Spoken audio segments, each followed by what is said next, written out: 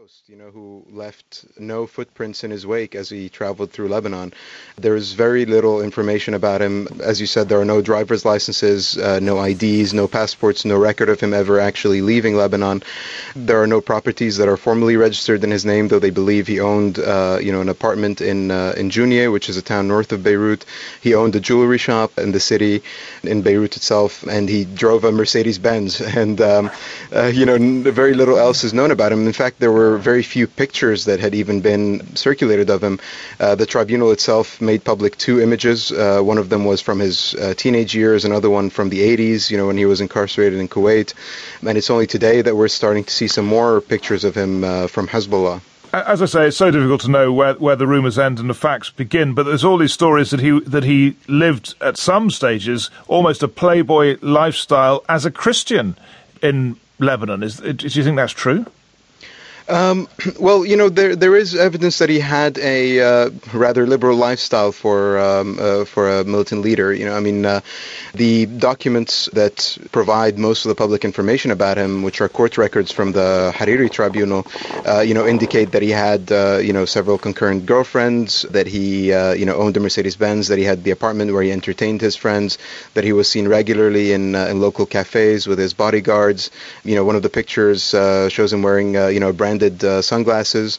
He seemed to have been a rather larger-than-life figure, even though very little is known about him. But as you said, other than the court records that are out there, based on the UN investigation into the Hariri case, there's very little that's actually publicly available where one can distinguish the rumors from the real stories. Yeah, well, I should say that we did talk to the tribunal. We'll be playing that interview later in the programme in about 35 minutes' time, because they did indict him, and we'll have that interview a little later. But just on his death, there seems to be various accounts. First of all, it happened on Tuesday. It's only just been announced. And was it Damascus? Was it Aleppo? What do we know?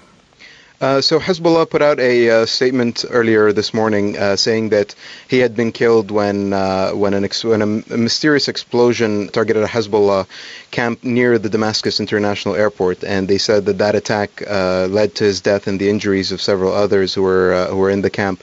Hezbollah doesn't know yet, what is the cause of the explosion. They said they're exploring whether it was an airstrike, whether it was a missile strike, or an artillery strike, and they've said that they will announce the results of the investigation once it's been completed. Of course, he's not the first key Hezbollah official to be killed in Syria. As I said earlier, Ahmad Mughniya himself was assassinated in the very heart of a security district in Damascus. So it's an extremely sensitive investigation. But there is another version that it was an internal split, or is that just sort of propaganda? Well, it's really difficult to know. Some rebel groups in Syria are saying that they were responsible. The fingers immediately were pointed towards Israel, given he's been in their crosshairs for a long time. Israel assassinated the son of Ahmad Mughniya last year in an attack near the Golan Heights in Syria. The attack was, by some reports, aimed at Mustafa Badruddin himself, but the Israelis have not claimed any of the attacks that they've conducted, against certain individuals in Syria. So at the moment, it's open to question whether it was Syrian rebel groups, or whether it was Israel, or whether it was an internal dispute. But I'm sure some of the people who are opposed to Hezbollah may have an interest in propagating the idea that it was an internal split, that perhaps Iran is betraying its allies or its proxies as it finds itself negotiating various deals with the West after the nuclear agreement. And that's Karim Shaheen of The Guardian in Beirut.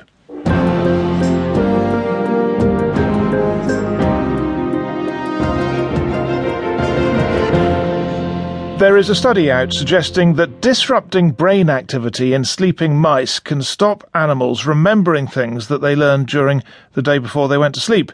So maybe there is something in all those stories about doing exam revision just before you go to bed.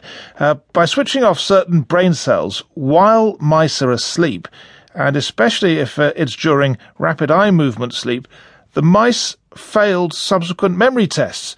Well, BBC Science reporter Jonathan Webb came in earlier. How do you test a mouse's memory?